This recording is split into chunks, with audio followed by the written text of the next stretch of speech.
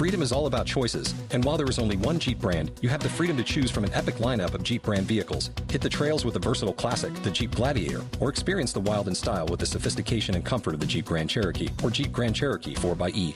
Looking for a more immersive experience? Let nature come to you in the open-air Jeep Wrangler or Jeep Wrangler 4xE, America's best-selling plug-in hybrid. Whatever you choose, adventure is just one drive away. Visit Jeep.com for details. Based on 2022 CYQ4 sales, JD Power retail sales data, Jeep is a registered trademark. Welcome to the Midlife Male Podcast, a podcast designed to help men maximize middle age and live healthier, wealthier, stronger, and happier. I am Greg Scheinman, and I'm inviting you to join the thousands of men who listen each week, receive my Midlife Male newsletter, and are committed to making this next phase of life our best phase. If you have not yet downloaded my No BS Guide to Maximizing Midlife, where I break down the 3 principles to maximizing middle age and taking back some of that shit you've given up, head on over to midlifemale.com/No BS Guide. Guys are loving these 3 principles to maximizing middle age, and you can download your copy today at midlifemale.com/No BS Guide.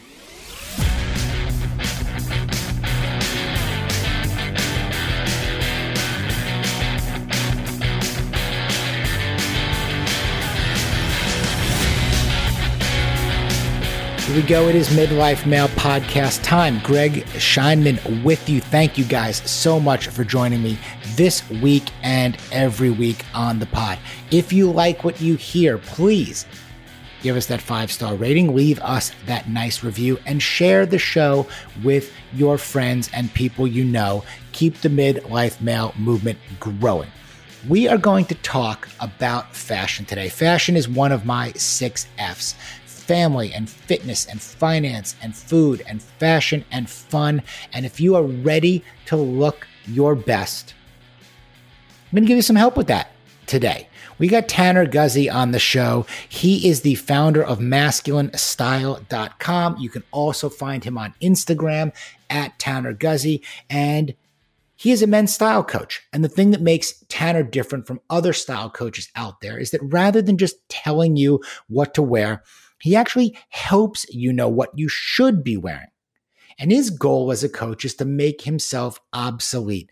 And he will teach you the concepts of context, fit, tribe, location that allow you to make great clothing decisions for the rest of your life. And this stuff is important. This is not just about clothes and shopping and price points and looking like you're on the cover of GQ. This is about confidence. This is about how you feel. This is about how clothing is connected to all other areas of your life, and that it matters in the way that you are perceived, in the way that you perform. And this is a really important conversation to have right now as we dive into masculinity.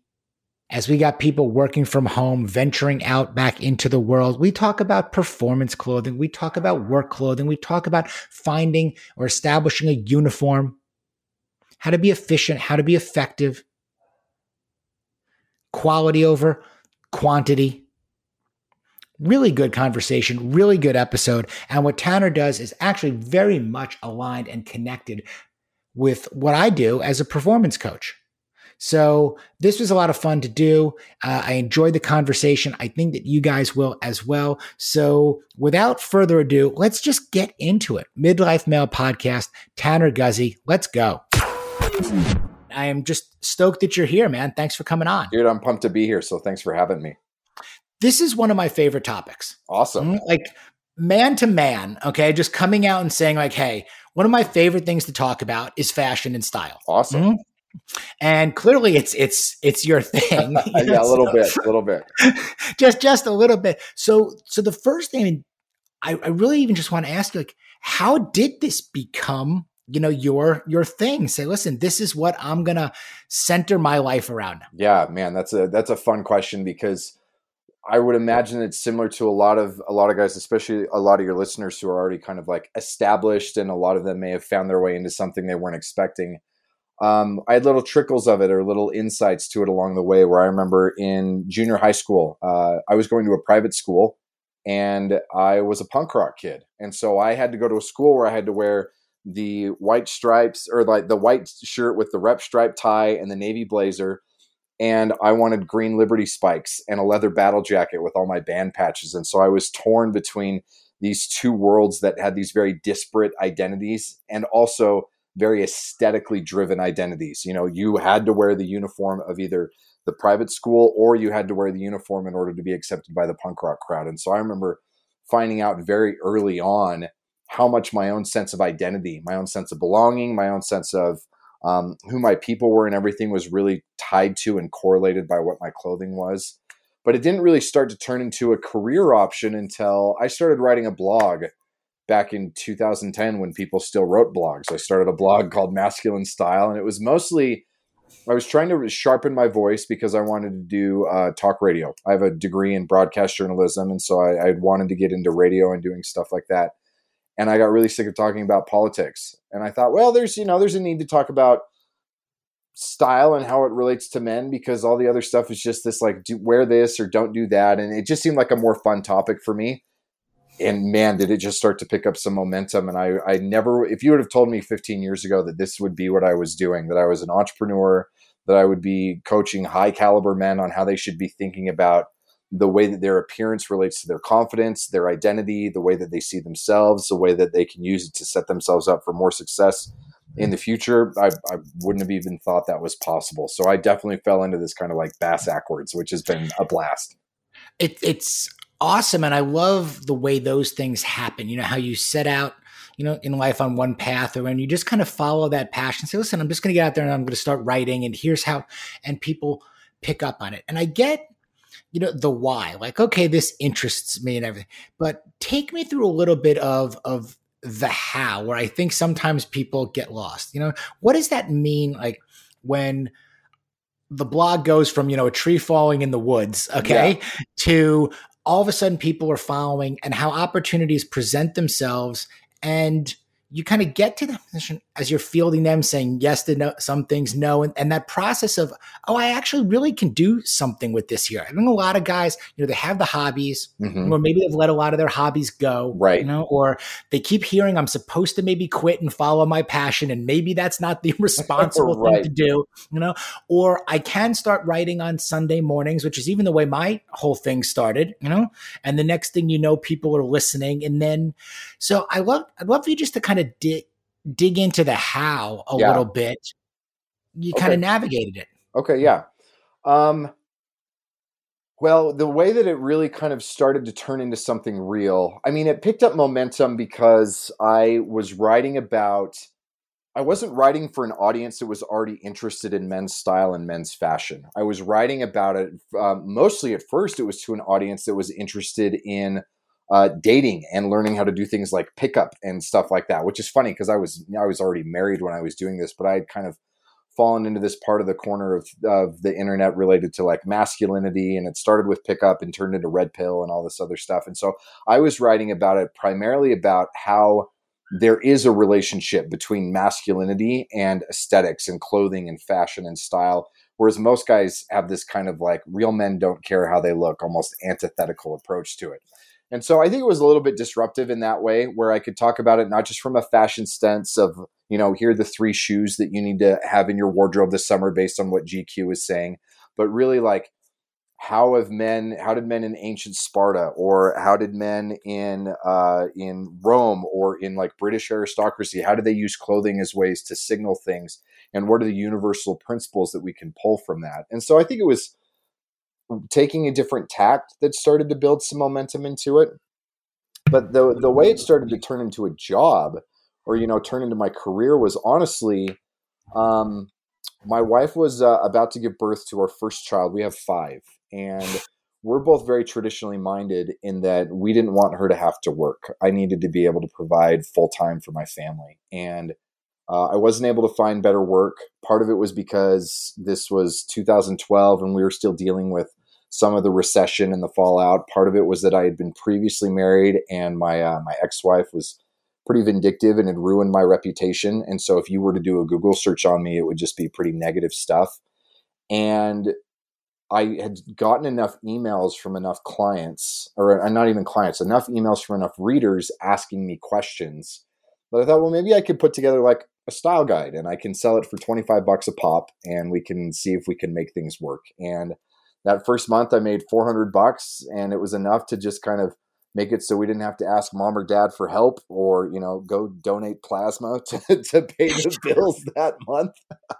And we kind of scrimped along for a long time. And, there were definitely some like twists and turns along the way where that led to me working for a custom suit company. And I was with them for 4 years. And I had really for a long time debated, do I abandon masculine style to focus on working with this company because there were opportunities to grow within there, but there wasn't enough autonomy. And then it was, I'm going to leave this. I'm going to focus on my own business, but I'm going to go the route of what a lot of guys do, which is try to build up a YouTube channel. And all of my revenue is based on company sponsorships and kind of shilling their products. And I never really could make that work because of the way that I talk about stuff didn't jive that way. And then it still felt like I had a boss. And so I was a good 8 years in to my journey on this before I figured out that one-on-one coaching and doing it in a high capacity and really working with guys to teach them to think about their style the same way that I do, teach them to be as expressive and articulate with their clothing as they are with their words and taking them and taking that kind of approach. Yeah, I was 8 years in before I even figured out how to make it so that it was something that not only replaced what previous jobs were, but then became something that was a great opportunity for me to be able to provide a good living for my family. So it's a long time. It is. And thank you for sharing that, because what it does also is it puts things in perspective. It helps us to put things in perspective about how long it takes, to find your voice, to find where there's that path and that opportunity in there. Yeah. Say, okay. And there are so many different angles and obstacles along the way. And I think also with you choosing fashion and men's fashion and style, it can be about as expensive as you get, so I can also think about the struggle of, I'm going to try to make a living here and here's a few $100 coming in or this coming in, but I'm really interested in style and fashion. And guess what? All of these things cost a lot of money. And that's kind of so we get into, again, that quality over quantity, or how you approach that. And does style equate to money also? How do you see that?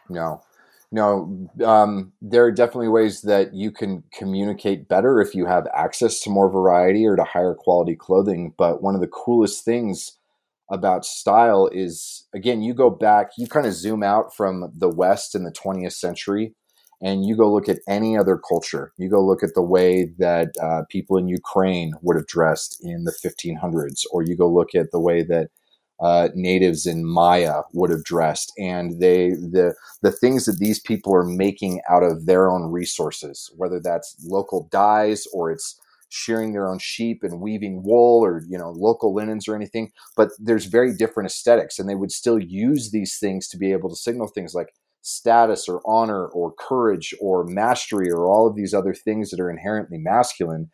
And you can still do that today.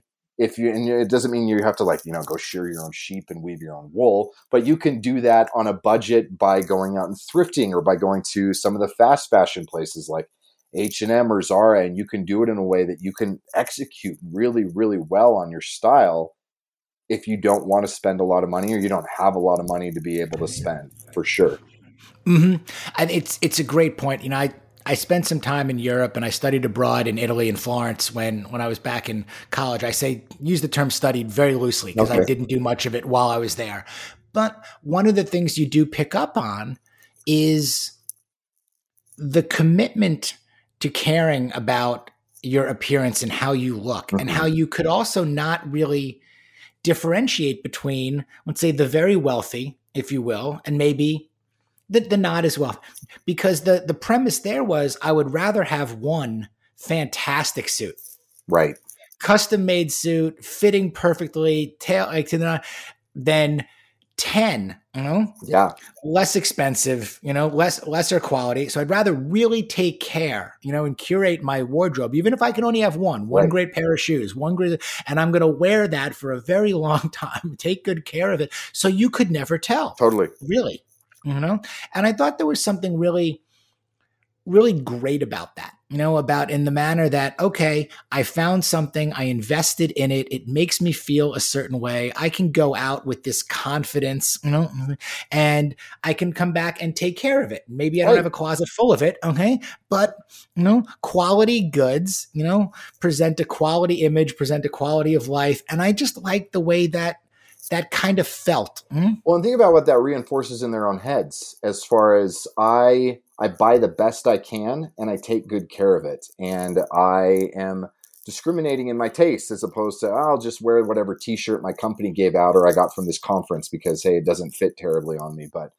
there's a level of self-respect and discipline that you get to reinforce in your own head every time you see yourself in the mirror or you look at yourself on a Zoom call or you see yourself on a social media post of I'm somebody who puts time and energy into this. And maybe it's not that I have this massive wardrobe, but the stuff that I do have, I bought it with purpose and I put it on with purpose that morning. And it's a really good way to reinforce a good self-perception for you. Mm-hmm. And I think it's all connected. And maybe you see it this way too. I think it's all connected, that if you care about your health and you care about your appearance and you care about your family and you care about your finances, I think you're taking really the same philosophy. There's a common thread throughout all of it. I don't believe that the guy that doesn't care about what he eats or drinks or puts in his body or anything else is going to also then be impeccably dressed, impeccably tailored, and really care about that. No. I don't see that correlation. If you're not exercising or in the gym or taking care of what you look like, I don't see you in a very well-fitted golf shirt, or anything. Right. It just doesn't seem to connect, there. Whereas all these things are connected in the other way that we're looking at it. Yeah, and I think a lot of men miss out on that because we're in a culture, especially in the United States in the 20th, 21st century, really kind of the West in general, where you definitely have an emotional relationship with your appearance, you guys who are listening, but the one that you've been brought up with is that you have to have an antipathy for concern about your appearance, that the only way to be a man and think about your clothes is, I don't want to think about my clothes. I'm just going to wear whatever is comfortable. And it's something that, imagine thinking that it was that way where we applied it to any other of these, any of your other 6 F's, where the most masculine man or the only way to take an approach to fitness is, I don't care. I'm not going to care. The most masculine dude is the one who has the worst resting heart rate and can't lift anything and is just completely obese and just looks disgusting. Like, that's the most masculine guy. Or it's the guy who is the worst when it comes to his spending and his saving habits, or has no capacity to actually generate wealth or offer value for what he's doing. Like he's just poor, or he's ripping people off, or he's doing whatever. It's really ridiculous when we think about it within one of these other arenas. Masculinity is never measured by antipathy for that arena. But when it comes to style, we've been programmed for so long to think that that's the only masculine way to do it. And it's not. And what you'll find, and this is what most of my clients find, because I only work with guys that have already started to improve some of their other F's. Your finances have to be good. Your fitness has to be at least making some progress so I can see, are you serious about where you're getting when you tell me, I got 50 pounds to go. Okay, you got 50. Have you dropped another 50? So I know you're working there. But as you do this, as you start to inject a concern for your aesthetics and your clothing into it, you find that you do end up making more money, or your relationship with your family does start to improve, or it is easier to start. I was thinking about this today as I was getting dressed, where I put on a pair of pants that I've been going through a cut. And it's so nice that it's not nagging me in the back of my head that they're too tight, but that they actually fit the way that they're supposed to. And that kind of reinforces that, hey, this cut is working. I'm making progress. And so when I'm tempted to, pick off my kids' peanut butter and jelly sandwiches, it's a lot easier to say nah, because I know how much better I feel in the fact that my clothes fit. And so by getting all of your style dialed in, it improves all of those other arenas too. None of these exist in a box or on an island. They all work very synergistically with each other. Absolutely. Who are the types of guys that come to you for coaching. And I guess at this point, it's a little bit, I'm curious, guys that are coming to you, and then also how you, maybe, and tell me whether you do this or not, are seeking out types of guys, avatars, types of guys, like, I want to work with that type of guy, Yeah. So do you go after that as well? Or at this point are mostly, guys coming into you, and are the types of guys coming to you in a way similar to the types of guys that you would also want to go after and be like, that's the guy I really want to turn around, and work with? Definitely. Yeah. I would say probably the two biggest demographic swaths that I have are, one, it's blue collar business owners, because they find themselves in this really kind of tricky world of, they still physically do a lot of labor, and then they also have a lot of laborers that work under them. And so if they dress up, then they separate themselves. They separate themselves physically from the ability to do the job, but then they also separate themselves socially and from this kind of like interactivity from the guys that work for them, where it's like, oh, he's the boss and he's all prissy and he's in his ivory tower and all of that. But at the same time, if they just dress like another laborer, then they're too separated from investors or from their clients or from contractors or from the city or from whoever else it is that they're working with, and they sacrifice professionalism, and so they're not able to grow their business in the way that they want to and scale it up. And so a lot of these guys, we work on cultivating a wardrobe that is going to be functional and still not completely separate them from their labor, but at the same time still indicate scalability, professionalism, that I'm not just another laborer as well. So that's my first group. And then my second group are men who are actually like really perfectly kind of who you talk to, where it's guys who hit their middle age and they are very self-improvement minded. Maybe it started with, a relationship that crashed and burned. And so they start to learn things that happen there, or they kind of woke up and it's like, oh, my fitness is garbage. And so they start to take care of that as well. But they start to make these improvements and they get very self-development minded. They get their finances dialed, they get their fitness dialed, they get their relationships dialed. And then they see this glaringly obvious deficit in their wardrobe and they go, oh crap, I got to bring this up so it matches everything else, because it now drives me crazy that I'm wearing the same crappy clothes that I did for the last 20 years when everything else about my life has improved so much. And so it's helping those guys out too. So those are my two biggest kind of like demographic overlaps.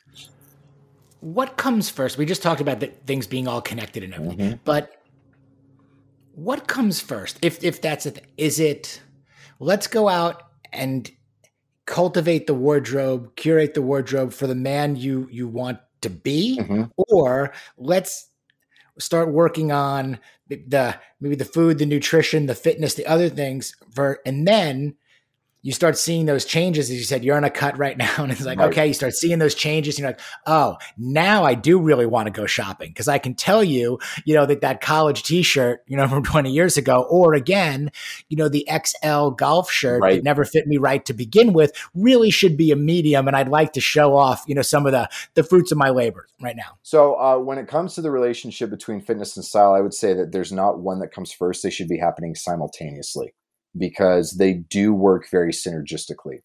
If you are, let's say you've got 50 pounds that you need to drop, you can go out and you can buy some new clothes right now and buy them cheap, because you're gonna shrink down to where they don't work anymore. But what that immediately reinforces is in your head when you see yourself in the mirror, when you see yourself in any other way, is I'm not the same guy that I used to be. And so that helps you embrace, I'm not the same guy that I used to be. And so it makes it easier to continue with some of these other habits, because you've now changed your self-perception. You've changed your story. Let's say you've got 50 pounds to lose. You drop your first 20, 25, and all those old clothes are hanging off of you, but it still doesn't look that different. You see differences in the mirror when you don't have your shirt on, but you don't see differences that are that big when you're fully clothed. It's time to change your wardrobe so that every time you see yourself, it reinforces that. Or when other people see you, it reinforces that, because they tell you how good you look and how healthy you look and all of that. And then at the very end, when you hit whatever your goal is, then you buy a high quality version of whatever your wardrobe is as a way to, one, kind of reward yourself, and two, reinforce that this is now my permanent level. I'm not going to yo-yo back. I'm not going to bounce back to what this was before. And I'm certainly not going to waste all this money that I spent on buying this new wardrobe when I'm not going to be able to fit in again in 2 months because I've completely just lost all discipline. And so do them simultaneously and let them power each other. Totally. To that effect, also, not everybody is going to be. I mean, I want to kind of bring this to a little bit more of a larger thing. Like, we're not all after getting, being super jacked, No. and everything being and being there's a big area in there. Hang on, sorry. Now, are you getting my landscapers decided that they were just going to show up? Okay. So for you guys listening out there, I may or may not edit this out, but I want you to know that it's Murphy's Law. Every time I'm starting to get right in the middle of a good conversation, really waiting for what's coming back, there's a guy with a leaf blower, okay, that comes along and says, you know what, you're not going to have a perfect day today, Greg. Okay? You know what? If it wasn't him, it was going to be one of my kids anyway. So we'll keep rolling. I'll take the kids. I love the reality though. Bring the kids in, the dog, the cat, anything. But also this whole work from home thing means there's going to be a guy right outside my window, all right? Because he's over there at the neighbors right now. Yep. Thank you guys. Okay. I'm going to give him a second on that. But where I was going with this is we're not exclusive to that jacked, ripped cover model Esquire GQ men's health thing. We're not talking about that. We are talking and think about caring and being the best version of yourself that you can possibly be. So I also wanted to talk about fit because I spent a lot of time in corporate, professional services, businesses. And I know we all start out in these places and get your first suit and you see how everybody looks, around you. And then everyone starts to look the same, And I've also been around a lot of guys with a lot of money. Okay. And at the same time, very poor taste, at least in my opinion, and certainly very poor fit. Yeah. And nothing's bothered me. Like one of my big pet peeves is that, that $3,000 suit, that Xenia suit that just fits like crap. And again, the guy in the Zara and the H&M, okay, just looks like $1 million. Yeah. And it's $150 suit. Yeah. Yeah. Talk to me about your take on fit and how guys should approach fit. Okay. So fit is one of those things that trends oscillate more than anything. You'll go from really baggy to really skinny and it'll go back and forth. And we're already even starting to see this where I remember when I first started writing, it was convincing men to slim down because we were coming out of the late 90s and the 2000s when everything was super baggy. And now it's helping guys realize that hyper skinny fits make you look like you're trapped in 2015. And that's a problem too. But the thing that the trendiness of this, as far as like the major swings between fits or between styles or anything else, is really a young man's game. For guys who are in their middle age, you want it to be something that you're aware of it, but you don't go to the extremes on it. The best way that I can compare this is, Thomas Jefferson said, "In matters of principle, stand firm like a rock, and in matters of fashion, swim with the current." Right. So the best way to think about it is imagine you're on this like big river. Maybe it's like, I don't know, the Mississippi or the Potomac or something else. And that river doesn't flow uniformly. There will be parts of it that are flowing incredibly quickly. There will be other parts of it that are almost like eddies or it's just completely dead. And then you're going to have the main body of the current that's just going at a good kind of steady pace. Middle-aged men need to be in that good, steady pace where things change and you have to adapt your style every 5 years, every 10 years to be able to maintain things that are current, but you don't have to be jumping on every little trend where that current is really fast and kind of choppy and all of that. That's a young man's game. You also don't want to be the guy that's still wearing his suit from 1999 and thinks that he's killing it because it's expensive, because then what you're communicating is that you just look like you peaked in 1999 and you haven't grown or progressed since. You're dead in the water, to follow that same metaphor. And so that's going to be the same thing with fit. You don't want to go hyper skinny. You don't want to go hyper baggy. You want stuff that's just going to follow your natural lines.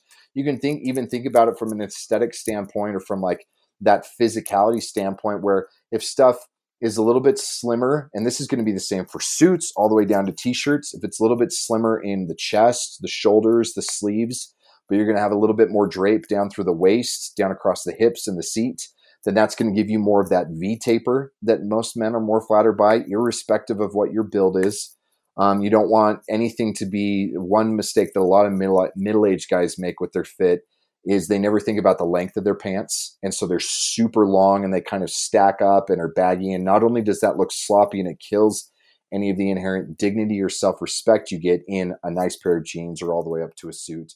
But it also is going to make your legs look shorter, and so it's going to truncate you and make you look shorter, and it's going to kill off some of that as well. So, let's talk about uniform. okay. When possible. Mm-hmm. Can guys develop, a uniform? And I've even seen this with some of the top designers out there too. These amazingly creative, incredible designers. And you know what? They wear the same thing over and over. They, when you talk about trend a little bit versus also, maybe being simple, more iconic, or timeless, that it's out there. And I also think that there's a bit of a trend I'm seeing where guys are trying to develop a uniform. Say, okay, I do care. I don't want to care maybe so much. Can I find something that works, for me, for my body type that again can be somewhat timeless and iconic? And yeah, maybe I'll keep upgrading my t-shirts to better t-shirts or my pants. I figured out kind of the length. Okay.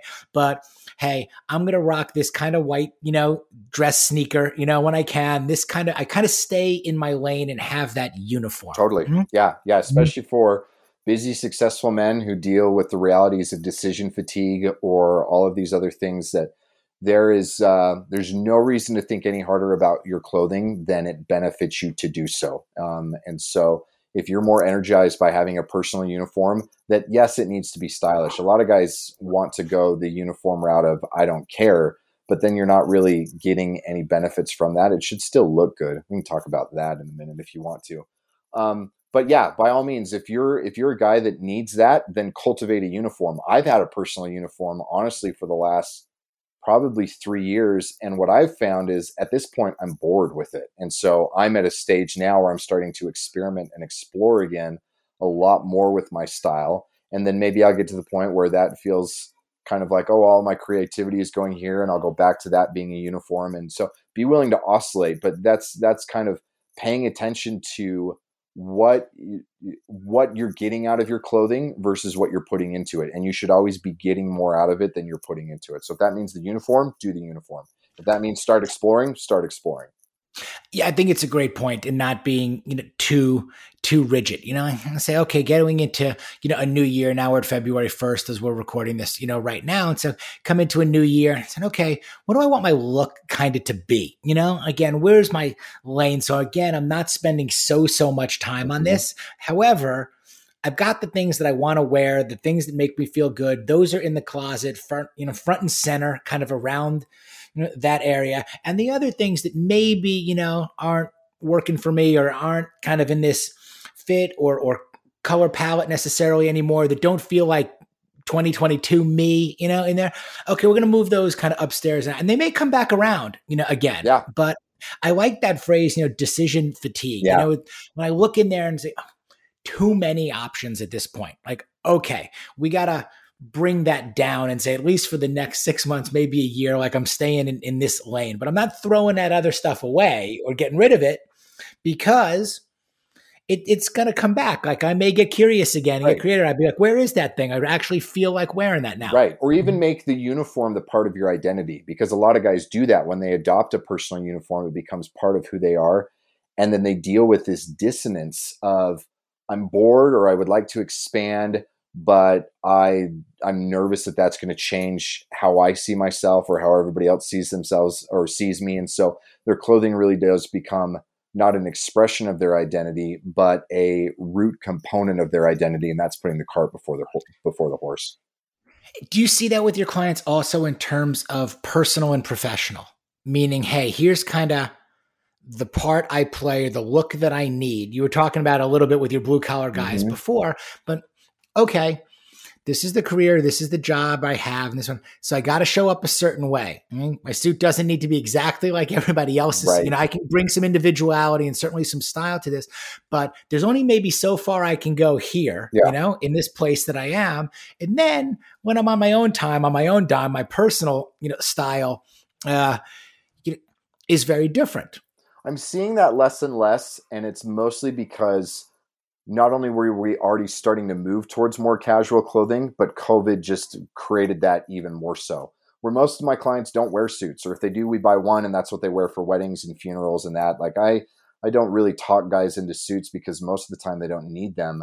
And so a lot of times it's even something like just how to do jeans and a t-shirt and a pair of sneakers the right way. Or maybe it's how to do polo and a pair of trousers or something that, there's not a lot of, sadly, and I lament this because I really enjoy being able to get dressed up to go to different environments. I like that I have a very different wardrobe, even when I go out running than I do when I'm lifting, because it puts me in a different mental state, and when I find that, my wife and we're going out to dinner on Friday for her birthday and we're going to wear a certain thing for that. And then we're going to the symphony on Saturday and we're going to wear different things for that. And so I really like, and I think a lot of men miss out on not dressing up for different things and dressing differently for different things. But at the same time, so many of the environments in which we find ourselves are becoming increasingly more and more homogenized that for a lot of men, it really does just make more sense to kind of tread that middle ground and say, I'm going to wear something that, I'm not totally killing it here, but I'm not underdressed a ton or I'm not overdressed a ton. And I'm just going to feel like I'm very much myself in whatever environment I find myself. And again, what that comes down to is what's going to make you feel more present in the environment. If you feel like, I have to put on a mask because I have to dress up for this or I have to dress down for that, and that distracts you from being able to be present, that's not the right solution. Or if you feel like, I don't ever get fully immersed because I'm just wearing the same blasé stuff everywhere, and that makes it so you're less present, then that doesn't work either. So it's very personal in that way. The Midlife Male podcast would not be possible without the support of some incredible brand partners. I only recommend brands I use, believe in, and trust, and each brand was handpicked by me for a specific reason. I believe in these guys not just because they're great companies with great people behind them, but because the stuff works. I use these to stay at my peak, and I suggest you do too. So go over to midlifemale.com and click on special offers for exclusive Midlife Male discounts and promotions. I also think that it's not necessarily always what you wear, but how you wear it. Totally. You were talking about kind of the spectrum being between even, a suit and jeans and a t-shirt, but wearing jeans and a t-shirt and the right shoes with the right belt or the right watch, like you can go anywhere. You can look as put together and almost as dressed up again as the guy in the suit. My clients will look better in jeans and a t-shirt t-shirt than the vast majority of men will in a 3-piece suit because they do it right.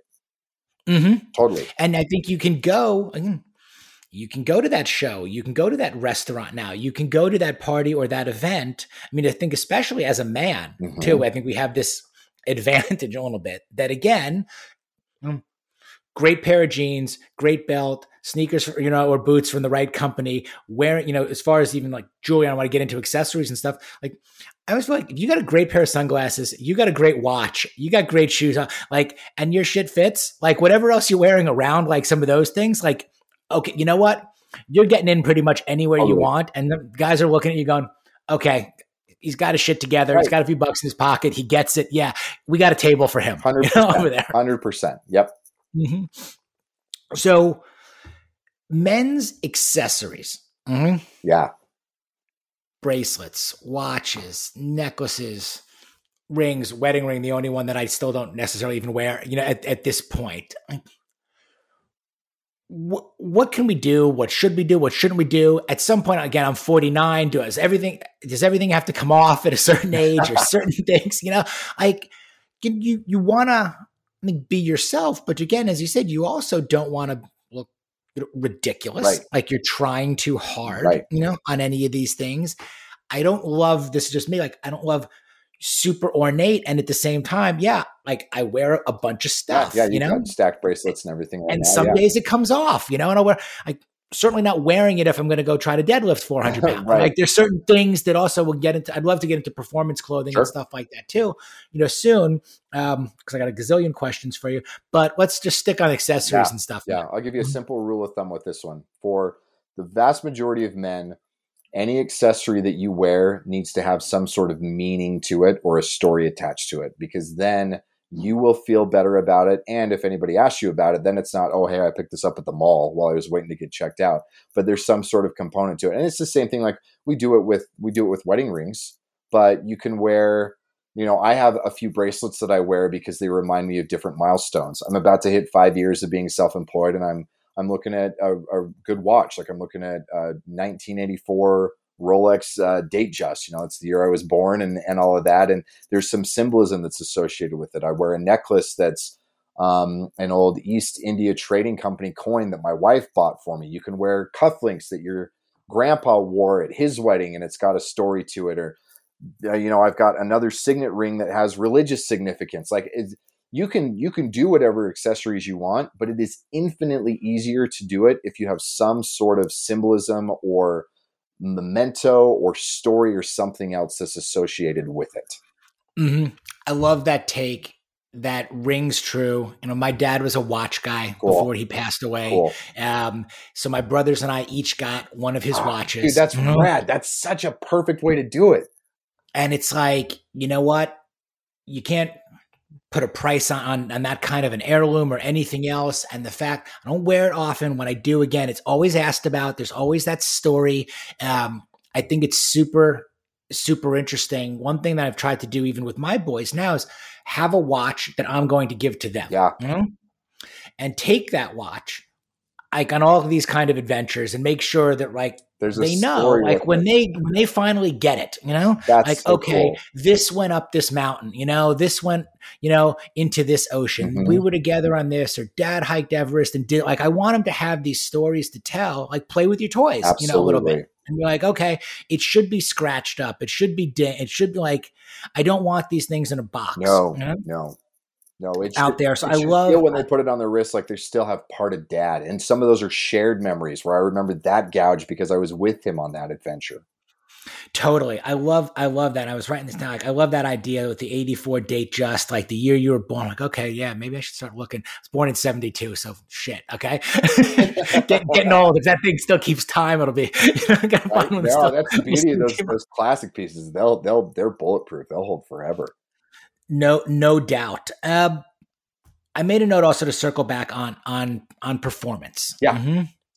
And you talked about running versus lifting, different things and getting dressed for different activities. And I relate to this so much. I'm like, okay, outfits for everything in the planning stage is on it. But I think that this is a great way for guys and to relate to guys about how you can incorporate style and fashion into the things that you're interested about. And again, elevate those experiences, whether you fish, whether you hike, whether you boat, you golf, whether you lift weights or whatever. Again, these things, they matter. Right. At least I think they do to me. Like I know, again, just my attitude and my mindset changes so much when I pack really great stuff for a really great trip, or even just going to the gym this morning. Like I lay it out like, okay, today's a strength day. Okay. If I'm going to Congo and it's a strength day and my buddies are going to be there, like, what are my heavy lifting clothes, that make me feel like I'm going to lift shit off the ground, which is basically the equivalent of, that hype song that you just feel the beat drop right at the right point. And that's when, you're going to pull hard. Your clothing can have that same kind of an effect on you. Mm-hmm. Yeah. So are you working with clients in that regard too? Like I've got a vacation or I've got a fishing trip coming up, what I'm doing? Like, and introducing like Men's Journal also, I think I always look in magazines like that too. Like when they've got, the hiking boots, or the best gear like this and these looks. And there are these looks even for activities that I don't even partake in, but I like the look so much. I'm like, maybe I should start doing this hobby because I like the aesthetic. Yeah, absolutely. Yeah. But no, we absolutely do that where we look at it not just as this is what you wear to work, but even like one of the most fundamental things to nail is what you wear when you're hanging out with your wife and kids, when you're just hanging out with your family, because what it does is it reinforces to you that even in my most comfortable, easy, like sweat shorts and a t-shirt, that to me, it still looks good. And also that it signals to my kids that dad never really looks dumpy. And so we look at all of it. We look at it from a performance perspective, and even the function of it, for me doing Spartan races and all of that, like how do I get a good zero drop with a wide toe box and these components, and then the lifting shoes, and how do I, it's so plugged into all of it from performance to everything else. What are some of your favorites now? Because now that you said it, like, okay, so what are some of your favorite? You just mentioned, low drop, wide toe box, like going to spot. Like, what are you wearing? My favorite for those right now is a company called Ultra, and yeah, you a fan? Yeah, big fan. Yeah, and I mean, I get the bias that they're a Utah-based company, so I get to support that too. But man, their shoes are perfect. I'm doing their Escalante racers for my street running. I'm doing a marathon. One of my goals this year is to do a sub 4 hour marathon and a 4-plate deadlift on the same day, and so I'll do that in my Escalante racers, and I do their Kings Peak for all my trail running and the Spartan stuff. That's awesome. I'm a big fan. I got turned on to them by a buddy again in Utah. Cool. I love the Lone Peaks. Yep. And I just got the new Olympus. Oh yeah. Because I'm doing this 29-0-29 Jesse Itzler challenge in Snow Basin in Utah in August. Oh, sick. So I'm really playing. Totally. I'm really playing around with, again, like trying to find the right shoe to go that kind of distance, with and what works. Love that brand. What is your day-to-day? You just mentioned you had a uniform. Mm-hmm. I don't even think I asked you, but what's your day-to-day look? I mean, you're rocking this awesome sweater right now. And then I want to get into the grooming. Like you grew out the hair and the beard. I saw some pictures from like 8-9 years ago. Totally different guy. Right. Like I love this transformation stuff too. Thank you. Yeah, the uniform. And again, I'm starting to move away from this, but what it's been for a number of years, especially since I've been self-employed and I'm not in custom suiting and don't wear suits 7 days a week anymore, is a pair of good slim denim jeans, maybe a dark wash, maybe a light wash, but really simple there. I'm kind of a bit of a sneakerhead. I like different styles of sneakers, and that's where my variety would come from. And then I would just wear Henleys, which for you guys who don't know, a Henley is kind of like a t-shirt, but it's got a few buttons up around the collar. You can almost think about like old school mountain man underwear is probably the association that you have most often with that. But it's or you could say it's like a polo without the collar, but it's got the buttons. And that's been my uniform for years, and it looks good. I found brands that for me, based on my build, the fit is good. I don't really ever super stand out being in the suburbs and being, around a bunch of dads and a bunch of families. But I still always look like I've put some energy and some effort into it. And so it's been very easy for me to just kind of go on autopilot on that for sure. Who makes some of the best Henleys? So brand stuff is where things get really hard because it's all so subjective to what your build is. Because getting the fit right is really finding the right brands based on, what your proportions are. So to make you guys aware, I'm 6 feet and I'm about 180 pounds, and I'm not super shredded, but I've got a good V taper to me. And my favorite brands for Henleys are a company called Buck Mason. They make some awesome ones. And then also another company called Kino Clothing, and a little kind of disclaimer on that one. A little I helped design those Kino Clothing ones, and so I'm a little biased there. Yeah. How do you spell that? Kino. Kino. Yeah. Okay. Awesome. The look now, when we get outside the clothing itself, think there was a shot of you. I was on Instagram. I'll go back. I think it was about 8-9 years ago. There's about a 35-pound differential. Yeah. In you. And you're wearing kind of the short sleeve button down, short hair, kind of like, and then the opposite picture is I'm dropping in my friend's gym, and here you are filling out, a totally different t-shirt, but the beard was coming in, the hair was getting longer. Yeah. The transformation process. What was kind of your tipping point, timing of, okay, I'm getting in better shape, I'm growing this out, I'm changing. You can change the clothes, right? But saying I'm gonna really change my appearance. I'm not gonna be that guy who's had the same haircut for all 50 years of his life, in there. But it's gonna be short, it's gonna be long. I'm gonna grow the beard, I'm gonna cut the beard off. Here's how I'm gonna wear it for a couple of years. Yeah. Yeah, that's a fun question to think about, because if I think about my identity, I've always played around with different styles. Like I've always vacillated and experimented with stuff like that. And even with different haircuts, like I remember my dad, who's had the same haircut for like 35 years. When I was in high school, he would almost get frustrated with me because it seemed like every 6 weeks I was trying something new and drastic. But the one thing that never really changed was my body. I was always a pretty skinny kid, and I realized when I was about 27, 28, then I tried to put on a pair of swim trunks that I thought I was going to look good in, and I didn't look good in, that I wasn't skinny anymore. I was skinny fat. And the goal was originally to start strength training just to drop the fat and tighten up. And so I still wanted to be really lean because that was my identity, as I was just a skinny guy. And so I would say the identity change and the real big, massive change happened probably within the last 3 years, when not only had I really I'd already fallen in love with lifting and how it felt to be in the gym and lift heavy weights, but I finally got my diet and my hormones and everything else dialed in a way where I put on 30 pounds in a matter of like a year and a half. And that fundamentally changed the way that I saw myself. And then everything else is kind of correlated with that, where, yeah, now my hair is longer because I kind of like being a little bit more of, I like the juxtaposition of a little bit more of kind of this almost like Viking wild man from a build and a grooming standpoint, but juxtaposing that with something that is a lot more clean and refined from a style standpoint. And that I'm not just one dimensional, because I don't see myself as super one dimensional anymore because of that change. Mm-hmm. I like that a lot. Do you also feel, maybe whether it's conscious or subconscious, that, heading in the direction a little more rugged, more mountain man, the beard and everything? Because, and we mentioned the term masculinity a number of times. And again, I'm the father of 2 boys. You have 5 kids. What's the mix? So it's 4 girls and a boy. Yeah. Wow. Yeah. Okay. It's a lot of estrogen in the house. Where does the boy rank age-wise? He's number 2. He's what? Number 2. Okay. Yeah. Got it.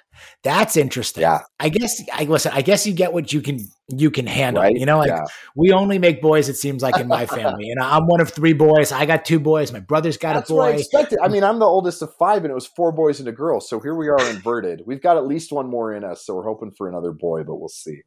Yeah. So what I was going to ask you about is, when we mentioned the term masculinity and everything, and I can't grow hair on the top of my head, anymore. So I'm going to compensate. Now I've been bringing the beard in and messing around. There's a certain toughness to just doing what you've done, which is just shaving it all as well. There's that leaning into it that is awesome. I appreciate that. I will say, had I known how happy I was going to be, in a way, being bald and how low maintenance, I would have done this like the Buzz when I actually had a hairline too. Because I think about all the wasted time that I spent on my hair and caring so much about it. And, if it had a curl, you wanted to be straight. Right. If it was the 80, it had to be poofed up. Like, whatever you have, you don't like what you have. Right. Had I known then that I would have been so okay with just shaving my head every Friday, and shaving it once a week, and being done with it, I would have done this a long time ago and saved myself a lot of time. I do find it interesting that as guys go balder, they tend to start growing a beard and putting hair wherever they possibly can. Yeah. And now I'm okay with that too. But I feel like this was going in this direction. The more rugged, the more, beard, hair, everything. I feel like it stood out more, like, in a way, like you're more of the outlier and it stood out more, years ago. And now that we're talking about masculinity in terms of even guys, painting their nails and wearing a dress, and we can get into this and we don't have to, I don't really give a shit either way. It's like, in there. But I do feel like there's this movement of also guys like that. Our definition of masculinity, if you will, is, look, I want to feel like what makes me feel like a man. Right. Right. This is what I want to wear. This is what, my facial hair is going to look like. Right. I like the lines, even some of the wrinkles, the ruggedness of the whole thing, that I've got some pride in that now. Totally. I'm not telling anybody else what to do. I'm simply saying that, like, where I fall on the side of masculinity and look and those other things is, okay, I think that's pretty obvious in my appearance. And I am making that a conscious decision but I'm not hiding that. Right. Right. And I think we're going to see more and more of that, because as we get more of this cultural push towards androgyny, then you're going to have men who reject that for whatever reason. For me, it's a moral reason, but whatever your reason is for rejecting that, you don't want to be associated with it in any way. And so you start to move in this other direction. This is why even the whole idea of dressing poorly and dressing really sloppily came to be, is because back in the 70s, 80s, and 90s, we'd all been convinced that the only guys who put any effort into their appearance were gay guys that were interested in attracting other dudes. And so if that wasn't you and you didn't want to be confused for that, again, whether that was for moral implications or you just wanted to make sure you were attracting women and not dealing with attracting guys, you went out of your way to dress in a way that looked like you didn't care. And so I do think that we're going to see more and more men approaching a very intentionally masculine aesthetic to avoid any association with the androgyny that we continue to get pushed more and more onto us. Mm-hmm. Now we're both fathers, so we covered that. How do we approach this with our kids? And again, I'm a middle-aged guy. I'm 49 years old. My wife's 52. We got two boys, 15 and 18. Mm-hmm.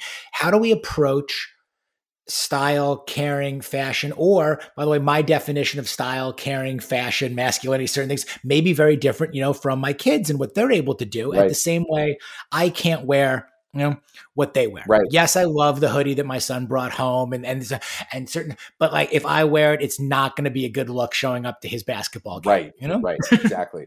Yeah. And I think that the best way to approach it from a fathering perspective is to understand it well enough to be able to teach them to see what the ramifications are. Because most kids naturally are going to be exploring this stuff, especially because when you're a kid, especially late elementary school through early high school, and you're trying to establish your identity, so much of it is I'm going to dress the way that I want my identity to be. And then I'm going to build my identity around my friends and around the aesthetic as opposed to the other way around.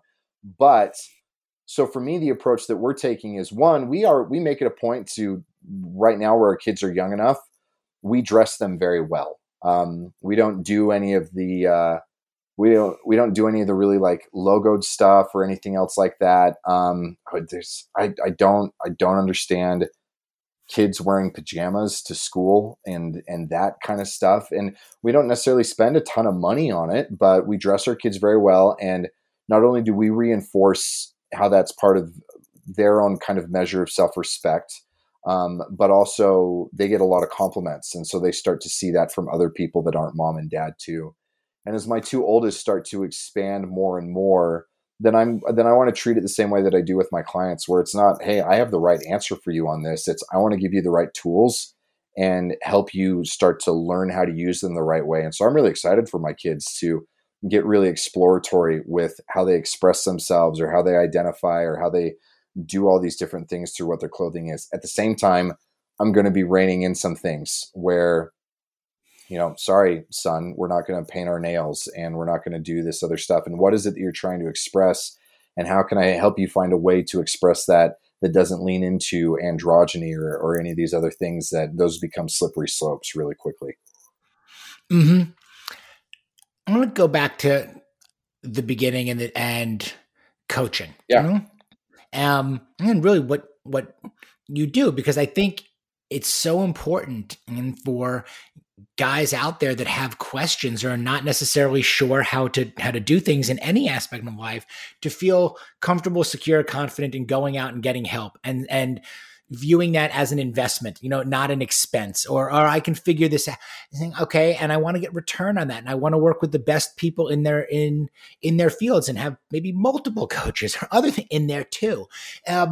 So I'd like to touch on that a little bit. How do guys work with you? Mm-hmm. Take me through a little bit about how this is, kind of maybe where the lines are in the services, that you provide, the relationships that you have with your clients, how that comes about. And by the way, do they graduate, like in a way, like, okay, at some point, do we set them off, out into the world of like, this guy can go shopping for himself now. And do we do check-ins by season or by year? I'm just curious how the whole thing works. Yeah. I love all these questions. Okay. So to break it down kind of at the bare roots, I do both group versions of my coaching and a much more involved one-on-one approach. And both of them follow the same system. And the best way that I can articulate what the difference is as far as my coaching is versus doing a monthly subscription box or hiring a stylist or something else is that those are the equivalent of hiring a piano teacher that teaches you how to play one song and tells you that that's the only song that you ever need to play and anything else isn't even music and that's what it's supposed to be.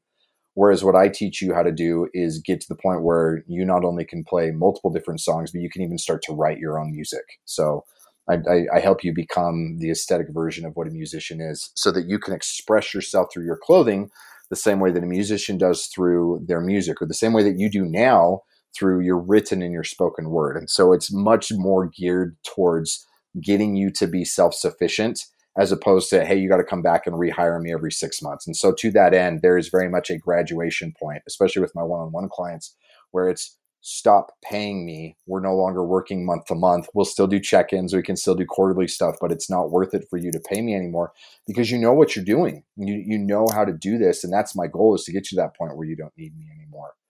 But what we do to kind of show what the system is and how I can get these guys self-sufficient is we tackle 3 pillars. The first one is just the simple aesthetics. And this is the stuff that we already hit on when it came to stuff like fit, like what works with your body and what doesn't.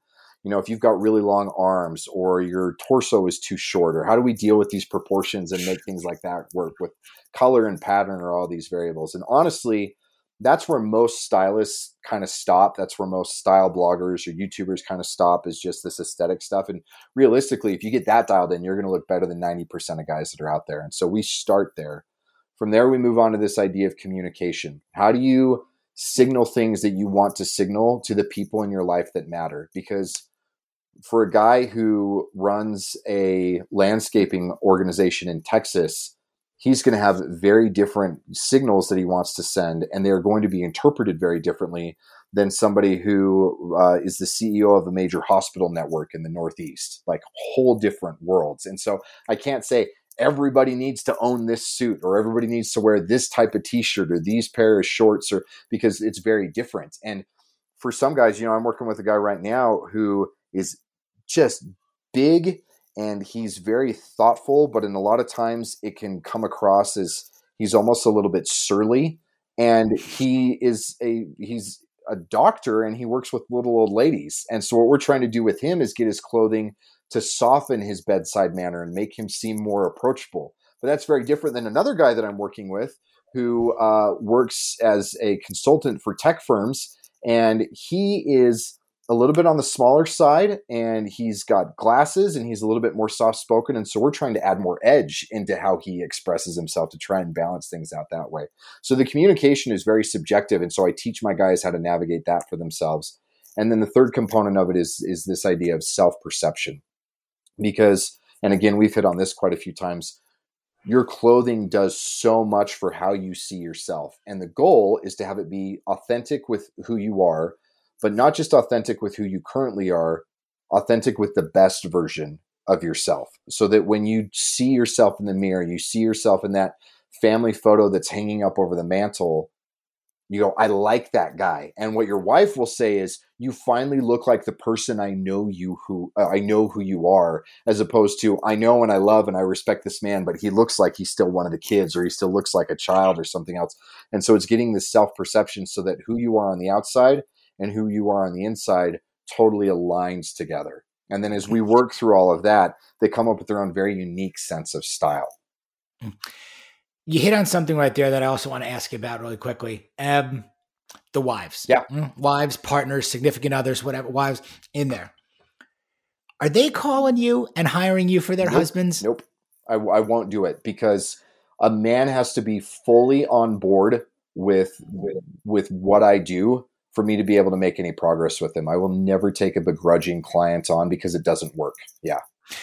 That I totally get. And I agree with that 100%. Why I was asking it, because I get a lot of women that reach out. Mm-hmm. I mean, would you work, or would you coach my husband, or does this work? Or would you talk to me about the way you coach, so that I can then go back and kind of weave that? And I'm like, that's a definite hard no. Right. Like, I'm not kind of coaching you so that you can go manipulate, him, no. right? Try to coach him. No, we're not going to do. However, if I believe, again, the intention is totally genuine, and I can talk to your husband now, if he's willing to talk to me, you go first, tell him that you made this call. Totally. And here's why, have that conversation. Yep.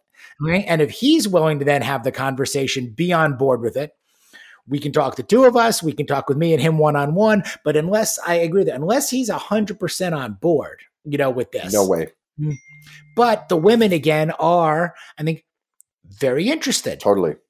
And I do think it's something for men to be cognizant of. It's like, look, guys, your wives want you to be the man they married. They want you to be the best that you can possibly be, look your best, feel your best, be around for a very long time, and not be afraid to invest in yourself or seek some help in these areas. And you don't always have to ask us for forgiveness, or permission, but just for some support, and we'll give it to you. Totally. There. Totally. Yeah. And that's certainly been my experience, is that the wives of my clients end up just loving the results so much because, I mean, there's so many good reasons. It can be something as superficial as when we go out, all the other wives are jealous because my husband doesn't look like a big kid like all their husbands do, to things like, I see how much more differently you see yourself and how much more you really feel like you deserve the things that I've always believed you deserve. And that makes me really grateful that you're seeing that just because you change your clothes, and everything in between. Totally. And I think it's such great stuff. We could do this for a very long time. Okay. And definitely as I start to cover, my 6 F's and we get into fashion and style, which we talked about is confidence, and I'd love to have you back, Please, I'd love to. And do more of this and get out there, to working with these midlife men that you are, I've kind of stay and focus on that lane.